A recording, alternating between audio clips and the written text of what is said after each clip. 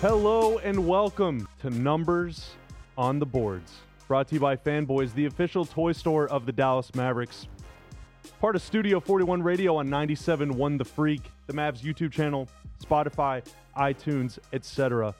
I'm Bobby Corella, and I hope you, wherever you are, however you may be listening, are having just an excellent weekend. I hope you're ready to get down. I hope you're ready to party. Heck, I hope you're even ready to get freaky. Joining me today, one of the biggest freaks I know, and usually in a good way, the great Jeff Skin. Wade, Skin, what's up? Homie, how we doing this morning? Oh, I'm fantastic. Dirk looks great behind you if you're watching on YouTube. And of course, Skin, now you're of podcast fame after going on with Tim McMahon the other day. The whole world has gotten a glimpse of Dirk in that beautiful Rollertown shirt. Oh, that's right. Yeah. So we have Dirk wearing a Roller Town shirt, and I'm sorry, Dirk. All I had in my closet was an XL, so I had to force that on his flat body in this scenario. If they're not watching the video, boy, that sounds really weird to people. Yeah, well, But Dirk really is in Skin's, what is that, your man cave, your den, your office? that's the backside of my studio, basically. So this is what you can't see is all this music chaos over here. And I'm very messy, which you can kind of see that over, I guess that's my right shoulder. There's some old whiskey bottles and, some of those are, stout bottles that are limited edition. Then you kind of, let's see, I'm doing this over my shoulder. You kind of barely see an old picture of my daughter right there. She's peeking over the corner. And then that's a 25th Hour poster. That's one of my favorite movies. Definitely one of the best Spike Lee movies. And then there's a bunch of books I never read. Nice. Well, coming up in the next segment, I think you're going to give us a tour and a detailed breakdown. But Skin, first, we got to talk some basketball. The Mavs did allegedly play a basketball game last night on Thursday night against the Boston Celtics. It was a lopsided affair. There's no other way to put it. Before that came 7 glorious wins, many of them at or near the final buzzer. So it's been a pretty thrilling, exhilarating couple weeks here of Mavs basketball, and we haven't spoken in a while. And so, do you want to do the thing where we bitch and moan for 20 seconds about the Celtics game before we get to the good stuff? Yeah, I think that's cool. I think take it away. Why don't you start the bitching? Okay. Defensive rotations implies that you are supposed to rotate and move around the court. It means that it's not rotating like a fan where you just spin in a circle. You actually have to move in order to rotate. That's my complaint of the day. Yeah, that's interesting. Just even saying those two words together, defensive rotations, would be some sort of implication that was attempted last night. I thought they were going with the unique thing of this is when I for sure quit playing basketball is when my man would get the ball and I realized I was 10 feet away from him and I'd go shoot it. It's like you just kind of bark at someone and that's your defense. It was horrible. Or just are you a yell guy? Just Yeah. Oh yeah. Depending on who you're closing out, if they're Frady Cat, you definitely go Moses Scurry and yell. Do you think that works on Marcus Smart, or do you think he's immune to that? Marcus Smart's a tough SOB. He's not hearing anything coming out of anybody's mouth if he's got the ball. But there was really nothing in last night's game that felt good except the Hardy Party. That was kind of fun. Yesterday, my radio life went late into the day, and so I didn't get out of meetings until 5:30, and then at that point I was having a headache working. And now that I'm up this morning, I realize it's just an allergy headache from yesterday, but I was kind of worried for a minute. I was like, man, I'm sort of run down. Am I getting sick? So I decided not to go to the game. And boy, I'm glad I didn't go to that one. That was a national broadcast. There's 3 or 4 of those a year, sometimes as many as 5 or 6, where if it's an ABC game, we definitely don't broadcast it. If it's a TNT game, they usually have 3 or 4 that they can do by themselves. So me and Followell and Harp weren't broadcasting last night. So in those situations, I almost always go to the game just because it's fun to be a fan. I love being a fan. And a lot of people would argue I'm just a Homer fan on the broadcast anyways, but I don't have to wear a suit. I'll put it to you that way. So I love going to the games and drinking big Germans and yelling. That's like one of my favorite things to do. If I'm gonna not go to one, I picked a really good one to miss because that was very there was nothing aesthetically pleasing about last night. And I think the primary reason is, the thing that you're going to get out of a Maverick game is Luca magic. And Luca put, he put up some interesting numbers but just watching him, you could tell he was laboring. He was having ankle issues. I don't know what was going on with that cough. I didn't see any post game commentary. Maybe you can fill me in on that. But I think he had some Carolina Reapers right before tip off. That's a bad choice. That's a bad choice. He was just struggling. Terrible. Yeah, that was horrible on his part. But no, that's one of those games where you go, all right. And the thing that really sucks about it is it was circled because of the schedule leading up to it. Like I circled it when they beat Minnesota in the second game.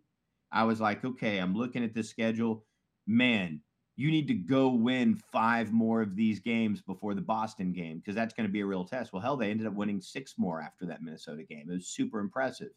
And we can talk strength schedule and all that. That's a different conversation. But you've got to win games. And so they did all that. And so to have that apex finally get 2 days off and then just roll out that, it's very disheartening. It's so there's a lot of reasons for people to be frustrated as they woke up this morning.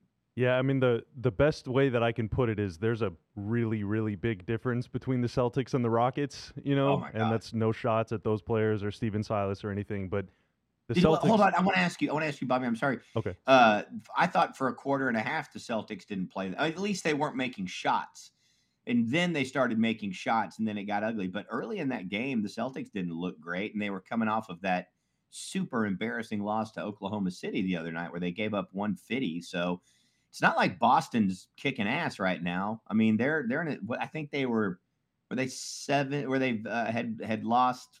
I think like 5 and 7 in their last 12 heading into last night. That's what it was. Yeah. Yep. And I thought Tatum in particular, he ended up with a triple double, but I thought he started slow, and then Jaylen Brown, of course, is in foul trouble. But then it's like becomes the Grant Williams and the Sam Hauser show. It's like, oh my God. I mean, at one point, the Celtics bench had more points than the Mavs team.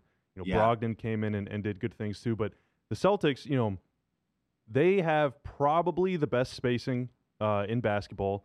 Steph Curry creates space just by like breathing, but as a team, like a 5-man group, the Celtics spread you out better than probably any team in the league. And honestly, like I'm not just trying to gas them up, but maybe like the best and most effective floor spacing of all time because they always have at least 4 guys on the floor that can pass, dribble, and shoot. That is very, very hard to contend with, especially if you're rotating slow or you have weaknesses on defense or whatever. But they take 42 threes per game, second most in the NBA. They hit 37% of them, which is a top 10 mark. Earlier this year, they had 7 different players shooting above 40%. So all that is to say is you've got to be like, you got to mind your P's and Q's, right, against them because any little mistake, any blown rotation, any time where a guy cuts across your face, anytime you get broken down, you are going to be getting put into the torture chamber. I mean, how many times last night? First of all, there were too many easy shots, I thought. But how many times in that game was it like guy gets blown by and then it's pass kick, open 3? But how many more times was it like drive, kick out, penetrate again, guy respaces, kick it out to that guy, attack again? Like you're getting 2, 3, 4 dribble penetrations on the same possession. And that is always inevitably going to lead to either a dunk or an open 3. And they punish all your imperfections, man. It is really, really impressive to watch them play. So to me, I agree with everything you're saying. And it's a little bit like maybe the, 2016 era Warriors in regards to the spacing. And so that, in my opinion, that begins with you have to have 2 major things. Number one, you have to have highly skilled bigs that can pass and space. So, like, even if we're referencing those old Warriors, a lot of times Draymond Green was the big, especially when they went to the, the lineup of death and that sort of stuff. You can make an argument that Al Horford is the most underrated NBA player of the last 15 years. He's unbelievable, dude. He's unbelievable. And he's an incredible passer. He's a very polished post-up player. When they do want to teams start going small, dude, he's going to drop step and be 1 foot from the basket. He's going to hold people off and he's going to make a layup. He's obviously become a really, really good 3-point shooter. And then defensively, he's a very smart defensive player, an anchor. So there's that. And then if they want to, they can play him and Robert Williams together if they want to play a different style of basketball. Obviously, they did that in the playoffs last year. And this is one of the things I've tried to point out many times when people talk about skill ball or small ball. It's like, yes, that's badass. That can't be the only thing you do. If you look at the Warriors, they always had a big that if they needed to go body you, they could body you too. So the Celtics can do that. The second thing you need is, I'm not saying it's Steph and Clay, but you need to have at least two badasses that can shoot, pass, and floor it. And I thought it was now look, we're not in people's locker rooms, okay? So sometimes there's things where just two players don't get along and they won't get along. We saw it here in Dallas in the 90s with Jamal Mashburn and Jimmy Jackson. Those guys weren't going to get along. We didn't have the culture in our team to make them get along, and they were young and on their own and thought they were the two biggest badasses in the world. They didn't get along. That was going to blow up. I thought it was hilarious that there was conversation 2 years ago that the Celtics couldn't have Tatum and Brown together. And that conversation was happening a year after they went to the Eastern Conference Finals as babies. And so there's all this conversation. I'm like, man, there's got to be something in the locker room. I don't know, because I don't see what it is that would in any way fuel this conversation. That's what you're trying to do, is to get two guys that are that size that can pass, shoot, floor it, cut, defend. That's the foundation of everything in the modern NBA. You have two top 3 picks in the NBA that are like 6'7" and 6'8" and can do that, and you want to split it up? What the F is this conversation? And so now that those guys have gone to the finals and they're following it up this year with playing that style of basketball you're talking about, look, you have to have the evolution of guys like Williams start stepping up. And then you start, I mean, Marcus Smart is he's obviously a little dude, but he plays much bigger. And so you have to have those guys around him. But when you have bigs that can do what their bigs can do, and then you have two stud wings, that's the foundation for winning in the modern NBA. So that's a really tough team. And what it really shows you, and I think Maverick fans, definitely the Mavericks front office and staff, know this, the Mavericks are far away from having an upper echelon team. They have an elite superstar that keeps them in the mix, but it definitely shows you where your roster needs to go and how far they are from getting where they want to be one of those top 2 or 3 teams consistently every night. No matchup issues. They can play anybody. Yeah, I mean, the Celtics regularly play lineups where, like, the 5th most skilled guy on the court is Derek White, which is just, like, it's unbelievable, man. They got Wouldn't you so still many have players. Derek White? Yeah. Yeah. Dude, Derek White, Marcus Smart, Brogdon, like, they got so Williams. many guys. And obviously, it does help to have, I think both Tatum and Brown went in the top 3, top 4 in the draft. Now, just having those picks doesn't mean anything, but they nailed them. You know, so, you know, kudos to the front office. I also think, Skin, that maybe the main problem in the locker room that you're talking about when they went to the Eastern Conference Finals is no longer on their team. I think maybe he plays for another team. You can fill in the blanks yourself. Right. Now, you mentioned, you know, Mavs front office and the skill gap, or, you know, the talent gap or whatever between the Mavs and the Celtics. And maybe even to a degree, I mean, you look at the best records in the NBA. A lot of them are in the East. You know, Milwaukee, Philly is out there. Of course, Cleveland is playing great too. The Mavs have struggled against the Cavs in both those games this year. Maybe should have won the second one, but it is what it is. Right. You know, those teams in the East have a ton of wins. The West is much more jam-packed. The Mavs have the best record against the Western Conference of all Western Conference teams, which is pretty amazing. But they are, the last time I checked, significantly below 500 against the East. And so I guess you'd rather be good against the West than the East, but you also want to be good against the good teams. And, you know, Boston has kind of handled them a couple times in a row. Now, last night, or on, you know, the last time they played, no Dorian, no Josh, no Maxey. You talk about a team with a bunch of wings, a bunch of ball handling. You need to be on it on the perimeter. You have to be able to stay in front of them. You can't be getting broken down one-on-one, and that was happening too many times, you know, to Dinwiddie, to Hardaway, to Luka, obviously, you know, to pretty much everybody on the whole team.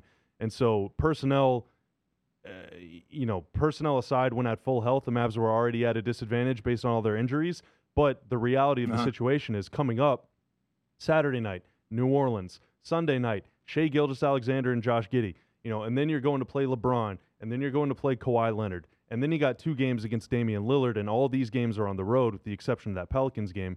And so you're looking at this thinking like, okay, Jason Kidd said that maybe one or both of Dorian Finney-Smith or Josh Green could possibly rejoin the Mavs at some point, maybe on this upcoming road trip. Like, he was really, really hedging his bets with that statement. It ain't going to get any easier anytime soon, right? The Boston game was a literal turning of the page because now you're playing a bunch of winning teams with the exception of OKC, but that's on the second night of a back-to-back against a guy that has beaten you down for years. So what do you do? Like, do you just try and win 125 to 124 like they have been, or is there some sort of way to salvage this? I mean, it's not like the Lakers or Clippers are playing great lately. It's not as impossible as it seems, but it is going to be very, very difficult. Yeah. So here's the way I look at those sorts of things. This is why, like, I'm not the guy going, yeah, but look at who they beat. Because the NBA season, your regular season, to me is about 2 things. Number one, figuring out what your most effective lineups are for different styles of basketball. And then number 2, surviving all the things that happen during the course of an NBA season. And so much of that is based on timing. Like whenever you get to the playoffs, if you ask Harp, who's played in a jillion of these things, hey, they were 3-1 against this team in the regular season. The first thing, he'll cut you off and doesn't matter. It doesn't matter what happened during the regular season for the most part, because a lot of that is about timing. And so whenever you go, hey man, but look at these bad teams they beat, you're like, yeah, man, but they were trying to build a defensive first culture. And in those games, they were missing 3 of their 4 best defensive players, and they won anyways. And how they had to win was by scoring a bunch of points, or in this case, Luka, go score half 100 every night. So you have to survive those stretches and then, figure out what your style of basketball is, what your best lineups are. Are you able to achieve the vision of the things that you want to do? I realize it's easy at home to go, I'm so mad that Christian Wood is not starting. Well, that's not happening out of spite. That's happening out of, we're trying to achieve a certain style of basketball, and we're trying to get everyone to buy into that style, and we have to mold that style. And then while you're trying to mold that style, oh crap, my vision was for Maxi Kleber to play alongside Christian Wood, and now that's not an option. So we're going to adjust what we have to adjust to make sure that we can survive the season while we're still trying to mold and build towards being the type of team that we want to be. You have a vision for what your style is, and then it's like, okay, do these players fit that style? And somewhere in there is that, give and take. Obviously, if you have a maxed out roster with like, hey man, we were terrible, then we built our team with 3 or 4 lottery picks over a 5 or 6 year period. If you've done it right, you've got the team you want, and then you don't have to worry about that stuff. If you aren't in that position, then it's not as simple as, hey, we're going to go play this style of basketball. The best example I can give, I think everyone knows this, Rick Carlisle got here and spent training camp trying to install the Princeton and then scrapped it because this ain't going to work. I don't have the guys for this. So there's a constant, give and take with that as you're molding and building towards it. And there's frustrating moments during the season. And, when you're losing, everyone wants to call the coaching staff stupid and say the team sucks. But there's an end game here. Can they get to that? And so that's what a lot of this is about. So I don't sit there and, I've seen enough basketball to not sit there and go, 7 win streak, doesn't matter. Look at the teams. Dude, winning 7 games is winning 7 games. And that will in some ways mitigate, wait, we really lost to Orlando when they didn't have Banchero, or, there's a lot of things that happen throughout the course of the season, and it has to balance out. If the Mavericks are going to go far in the playoffs, they have to have Dorian. The degree to which Josh Green was improving, he matters a great deal. And by the way, I was watching, Jared Greenberg said on the broadcast last night they expect to get Maxi Kleber back after the All-Star break. Yeah, Damaris said that the other day too, which is, that is very surprising. That's really very surprising and very, very encouraging, because then you start looking at things a little bit differently. So I just think that, last night sucked as a fan, and analyzing that, it sucked in every way.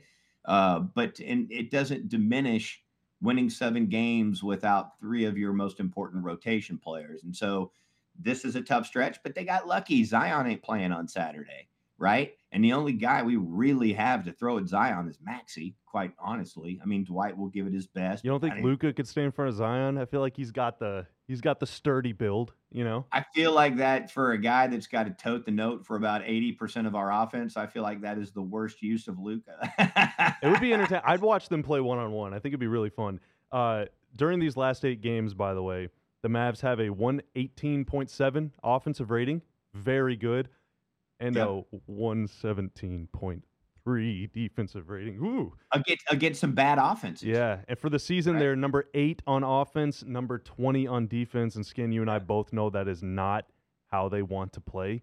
No. Coming up in the next segment, I want to talk about the win streak and Luka and all that stuff. But closing out here, can you just very quickly rehash why Rick Carlisle wanted to play a Princeton offense in 2008? Like, why? Yeah, because of what the Mavericks were coming off of, which was the most stagnant offense out there. It was an isolation-heavy offense because you had Dirk, and it was built around Dirk, but Dirk needed help. And so what happened is our offense consisted of hold. Okay. Oh, Jerry Stackhouse is going to shoot with 3 seconds left on the shot clock and a hand in his face. There wasn't enough. Sounds familiar. There wasn't enough movement or motion. And so at that era in the NBA, that's why Rick was brought in. He was an offensive mastermind. We need movement. We need motion. We need the ball to hop. Well, Princeton does that. Not with that team. Yeah. Well, he changed, and you can too. More numbers on the boards after this. Welcome back to Numbers on the Boards. Studio 41 Radio, 97.1 The Freak, Mavs, YouTube, etc. I'm Bobby. He's Skin. And Skin, if you're watching on YouTube, Skin, it looks like you went through a little growth spurt during the break, man. That was very impressive. Yeah, grew a little bit. It's kind of what I do. I just constantly evolve. Yeah, dude, absolutely. See, Rick Carlisle did it. You've done it. Jason Kidd has done it. Yes. Luka's done it. We've all done it. And Luka's evolution... this is kind of a weird thing to talk about, but obviously if you watch the Mavs for long enough, against the good teams, with the exception of the Boston Celtics, the Mavs usually play very well, and against the teams that aren't as good, the Mavs sometimes follow suit. Now, they recently won 7 games against teams that are very down bad, with the exception of the Knicks, who are good, but that night, no Jalen, no RJ Barrett. And so they had every reason to win those games. But, again, the last few years, you play the Magic on a Wednesday night, like you're kind of white-knuckling the whole game because you're like, they're probably going to lose this game. Luka might go 7 for 22. Like, it just might not pan out. They might go 10 of 56 from the three-point line or whatever it was against Houston. But that wasn't the case. Luka stepped his game up. The Mavs stepped their game up on defense. Christian Wood blocked 1 million shots, and they won 7 games in a row. And so I feel like, this is the ultimate homer take, or it might seem like the ultimate homer take, but I genuinely believe that this 7-game run where Luka just routinely pulverized all these bad and or undermanned teams, I feel like that does kind of represent a nice step in his development, right? He's going to play I'm better than you, can you stop me with the worst teams in the league. The obvious answer is no, and he proved it time and time again, and I thought that was very... obviously much needed because you need to win the games, but also very important just like in his growth as a take every opponent seriously, basically for lack of a better term, kind of development. Yeah, there was a real interesting observation in the middle of the season last year. I can't remember the exact game, but Luka had just done a playground play, and it was, pure razzle dazzle. And Harp had kind of mentioned, and it was an inferior team. I'm sorry that I can't remember the game, but Harp had mentioned Luka needs that to keep him engaged. And I just thought that was such an interesting observation. This idea that, how like all this commentary is, man, Luka just makes the game look so easy. And it's like, well, it's not that he's making it look easy. Sometimes it's easy for him. And you don't want to just say that. These are badass grown men that he's going up against, but he has certain not only abilities, but physical attributes that make it to where the other dude simply can't do anything to stop him. And so, especially when you go up against undermanned teams or lesser talent teams, if you're a super competitive guy, it's like this. It's almost like the gambler that has to have the action. He needs the juice. You got to have that juice. And so, I just thought that was the kind of insight that you get from someone that's been in that sort of competition that can understand that mentality.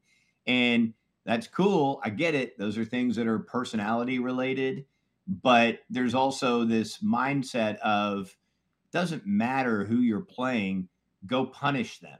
Go take them out. And it's just a different type of instinct that I think you have to develop as well through experience. And so you go out there and toy with your food and get burned that many times, you got to learn not to toy with your food. And I talked about this. I've talked about this on Mavs Live.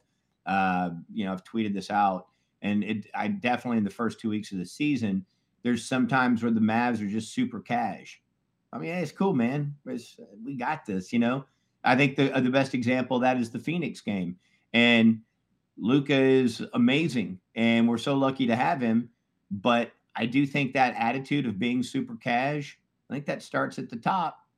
And I think if Luka's out there playing with his food, why aren't the other guys going to go play with their food? That's human nature.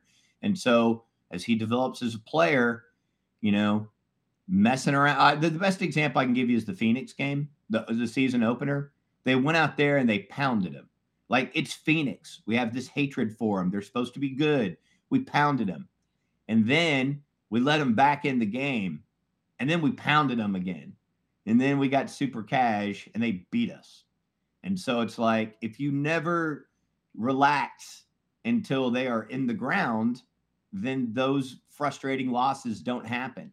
And you don't sit there and go, I mean, dude, honestly and truly, if they had just played up to their ability early in the season, not even being impacted by injuries and stuff like that, they would have the best record in the West.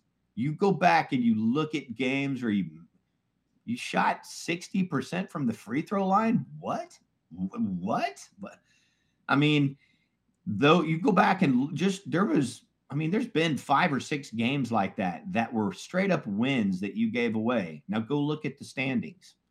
And so I know it's a long season and you got to go through all this stuff. But there's also a bigger picture of learning that within the framework of what Luka is, because if as long as he's here and he's in his 20s and he's playing the type of basketball that he can play, obviously, get the right guys around him, you're in the championship mix for a long time. Yeah, I mean, there have been a lot of missed opportunities this season and in seasons past too. They've left a lot of meat on the bone. Now, most teams do, but I guess it's really a matter of how you respond, right? Like, are you going to let that define you? Are you going to let the Phoenix loss and the New Orleans loss and all these losses from a couple months ago define the whole season? Are you going to be kicking yourself because of those games in a few months? Now, last season, the Mavs go 36-12 over a 48-game stretch. Suddenly, we didn't really care about all those losses they had in November because they ended up 4th and it was great. But that and talking about this kind of stuff is like we're projecting a lot of our own feelings onto these people. Luka very well. I don't know Luka very well. I guess Luka very well. You've talked to him a few times after basketball games, but I don't know how many times y'all have eaten together or anything like that. But he's in my kitchen right now having breakfast. Oh, that's nice. That's so wholesome, dude. That's great. Yeah. But to me, that's what made the stretch super just significant, I feel like, is because, it's not like it was some triumph or romp or anything. I mean, they were down 18 against the Rockets. It took a once-in-a-lifetime comeback to beat the Knicks. But, it felt like a situation where Luka was like, okay, deck is stacked against me. All my ride or dies are out. Dorian Finney-Smith is like Luka's guy. Right. He's not out there. Quentin Grimes is just kicking your ass. What are you going to do? And it felt like sort of this one person galvanizing the whole group and saying I'm not going to let us lose.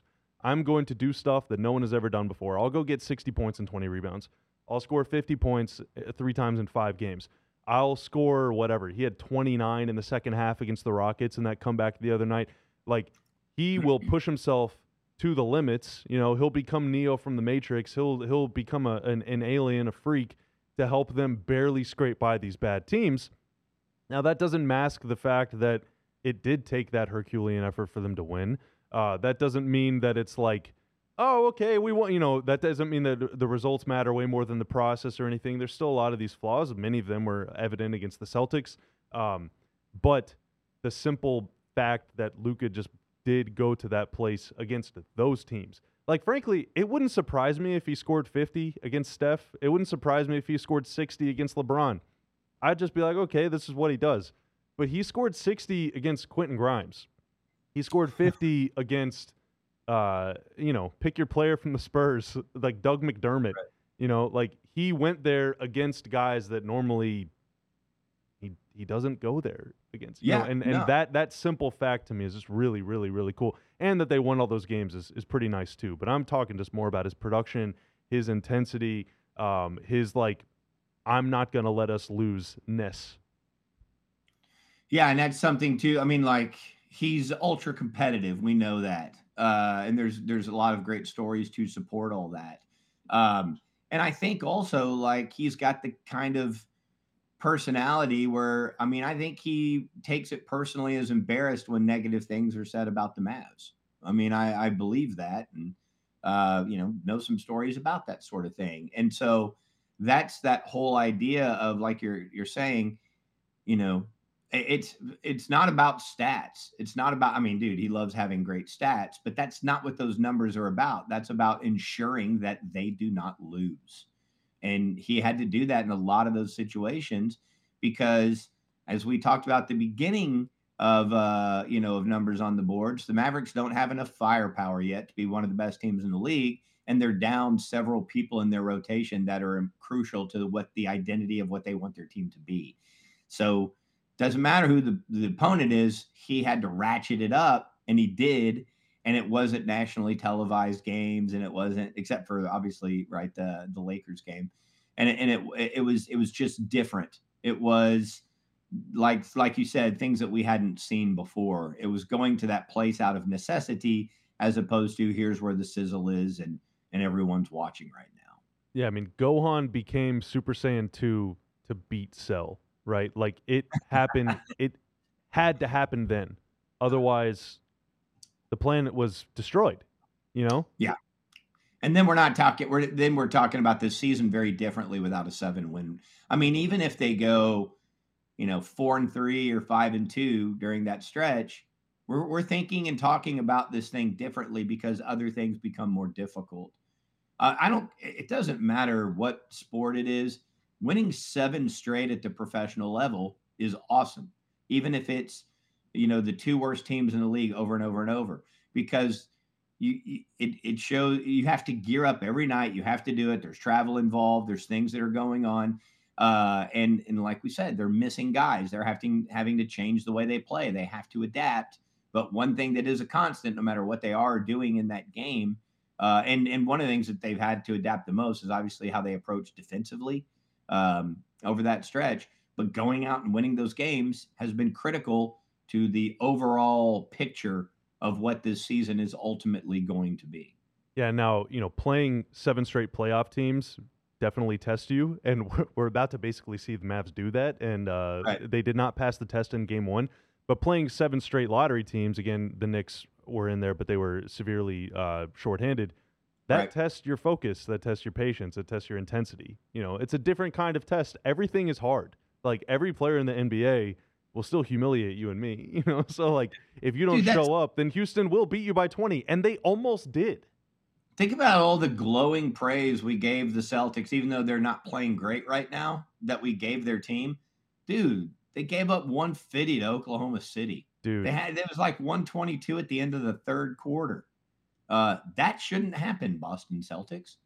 So again, it's this is part of that evolution of this team. They had to go do that, and they weren't going to do it if Luka didn't roll out that epic 2-week stretch that he just rolled out. Yeah, now I want to go back to the last time you and I talked. It was maybe 3 weeks ago-ish, give or take.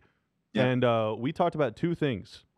Now, you are a a manifester. You speak things into existence because you said that the number one guy that if he becomes consistent or productive or consistently productive, maybe even both, that could turn this thing around would be Tim Hardaway Jr. And Yes. he has been, I don't think he shot the ball well against Boston. Really, nobody did. Right. But for the most part, he's been shooting it pretty well. And the Mavs have been winning a lot of games. So first off, shout out to you. Well done. GGWP. But the other thing we talked about was Wood and the rotation and, like, can he and Luka play together a lot? And, I mean, you and I were both pretty skeptical about it because the offense is obvious. They're the number one most efficient pick and roll duo in the NBA, and we both acknowledge that, yeah, that is it's going to happen. You put Luka first off on the floor. Luka and Dwight Powell are number 3 in the NBA. So you put Luka on the floor with pretty much anybody, it's going to be awesome. But Wood is uniquely talented in the way guys like KP or these other combo stretch bigs are inside, outside, and the whole bit. But the reason that we were sort of like about Wood at the 5 is defense. Mm-hmm. And now, Boston pretty much, found the cheat codes to the Mavs defense last night. Or move the ball. Yeah, just pass, drive, and pass. And it's pretty easy. But these other teams necessarily couldn't. Now, we'll see again. New Orleans top 10 offense. The Clippers obviously are incredible, and they can do a lot of the things that whenever they're humming, they can do a lot of the things that the Celtics can. And so we'll see, if the Luka Wood thing is viable, long term or whatever, against these better teams. But so far, what have your impressions been of Wood at the 5? Is your opinion about that changed? Do you think that he's your 5-man? Do you think that he's the starting 5-man? Like, what do you think he is? That's a great question because I'm not sure. I don't think he's a starting 5 in the NBA for a championship team, unless he's not going to be because the Mavericks also have Luka. I was going to say unless he's surrounded by 4 just elite defenders, and I think that's part of the whole process of getting Luka to buy in more on defense is that if he's just going to be offensive minded, then he needs to be surrounded by 4 defensive studs. And then, but also, right, those defensive studs can only be defensive players. And we kind of come full circle to where hey man, Luka's going to get some guys wide open shots. If they make them, you'll be really good on offense. If you make wide open shots, which is the goal of any NBA offense, can I get some wide open shots? And so when they hit wide open shots, guess what? Everything's different. Your offensive rating changes, blah, blah, blah. Your point differential changes, blah, blah, blah. But it can't just all be offense. We know that when you get to the playoffs. I think Wood's length is an asset for him, and we saw that in his block shot numbers. And I think he was competitive and feisty on the ball, which was good. I mean, if you go back and look at some of his blocks, there was a lot of them that were actually on the man with the ball. A lot of times blocks come from rotation and help defense, right? Yeah, some of those were these old school blocks. Yes. Like post-ups and stuff like that. Yes, which is, that's a more rare block. And so that shows let's just say a defensive competitiveness, which is excellent, which he needs. He's because he's thinner, he can get bodied. And when you get bodied, you can get out of position. I think also usually, not always, but usually when you rack up a lot of fouls, you rack up a lot of fouls for 2 reasons. One, you're late on your rotations, right? And when you're late on your rotations, you're out of position. And when you're out of position, you commit a foul. And sometimes it's like they're going at you and you simply can't contain the guy. But I think, during this stretch and really during the season, there's been a lot of times where Wood is frustratingly in foul trouble, right? And so that's another thing is, can you play defense without committing fouls? And a lot of times that has to do with being in the right position, rotating on time and things like that. I think what we've seen during the stretch is how immensely talented he is and why he's such a key part to this team. I personally loved the idea of him coming off of the bench because I just don't think there's a lot of dudes coming off the bench at that position that can hold him. Like when you start talking about areas where you can have a higher point differential, to me, having Christian Wood come off the bench puts you in a really great position to win those stretches. And then obviously he's still going to be playing with Luka when he checks into the game. And then the way the fourth quarter rolls out of necessity, that's not an option. For whatever those reasons are that JaVale McGee can't help you. You look at that and go, okay, that was a big offseason acquisition. As of this point in the season, that's a huge miss for this team. And so kudos to Wood to stepping up and filling that role. Kudos to Dwight Powell for being relegated to the bench at the start of the season. And then when they went to him, he delivered. So we're talking two things. Big picture, I don't think Christian Wood is the starting center for the championship Maverick team. I think he's a part of the team.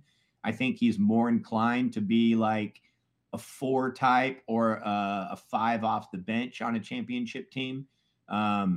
But that's not where the Mavericks are right now. They've asked him to do this, and he's stepped up and done it. And I just think it goes to show you that he's an important part of what this team is. But when I watch him play, I don't go, like, dude, just watch him play versus watch Robert Williams play or watch Al Horford play. And I think, that kind of an indication. That's not a knock on him. I think he has some amazing attributes that help you win games.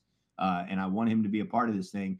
But during this stretch, I haven't looked at this and gone, yes, that is an anchor center in the NBA to hold it down for a championship run. Yeah, and that isn't, like you said, that isn't to say that he hasn't been good. He's been excellent. He's given them so much, like on offense, right, the same stuff he's given all year, but on defense, he has stepped up. On the glass, he stepped up a little bit.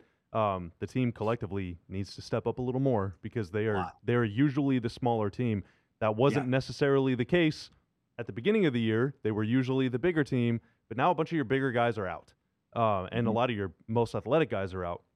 The one more thing that I'll say about Wood, first 24 games of the year this season, 25 and a half minutes per game, 3 fouls per game. Okay, so 3 fouls in 25 minutes. In the 12 games since, the same 3 fouls, but in 32 minutes. So just turning down the fouls a little bit, which saves points, saves free throws, saves and ones, and most importantly, keeps you on the floor. There have been games during that stretch where he was in foul trouble, but for the most part, he's kept it under control much better. Yeah, and one of those things that's critical too, though, is like, when do you get those fouls? Because if you get 2 or 3 quick early fouls, it takes you out of the game. And then you have to like work your way back into the game. I think, was it the Houston game where he had foul trouble the first half and then came back in the second half and was excellent? Yep. And I say the Houston game, there was like several Houston games. Well, yeah, he had 4 in each of the last 2. So both. And they were early fouls. And then I think, to his credit, he came back into the game and got re-engaged in those things. So that stuff matters. Yeah, and is still contesting shots without fouling too. When in foul trouble, a lot of guys will just be like, not trying to do anything. Okay, we got 1 minute on the clock left, Skin. 2 weeks from now, what will happen that the Mavs will be happy about? 2 weeks from now, what will have happened that the Mavs might be really sad about? I think there's going to be a blown opportunity or two against a really good team that's going to be frustrating in the next couple of weeks. But I think we're going to be really happy that Josh Green is back, and hopefully Dorian Finney-Smith is back, and it feels like, all right, we don't have to white knuckle everything. We can get back to, we have these important parts of our rotation back and fortifying the unit. What do you think? I agree. We need those guys back. You and I need those guys back. We just need him back. I need to see him on the floor, man. Get back on the floor. Let's get healthy. Let's ride. Let's go down the home stretch here. All right, Skin, I appreciate you, man. I hope you have a fantastic rest of your day, but don't go anywhere if you're listening on 97.1 The Freak, because coming up next, give me the corner 3 with me, Kati, and Isaac. Skin, goodbye. This is Numbers on the Boards. We'll see you later.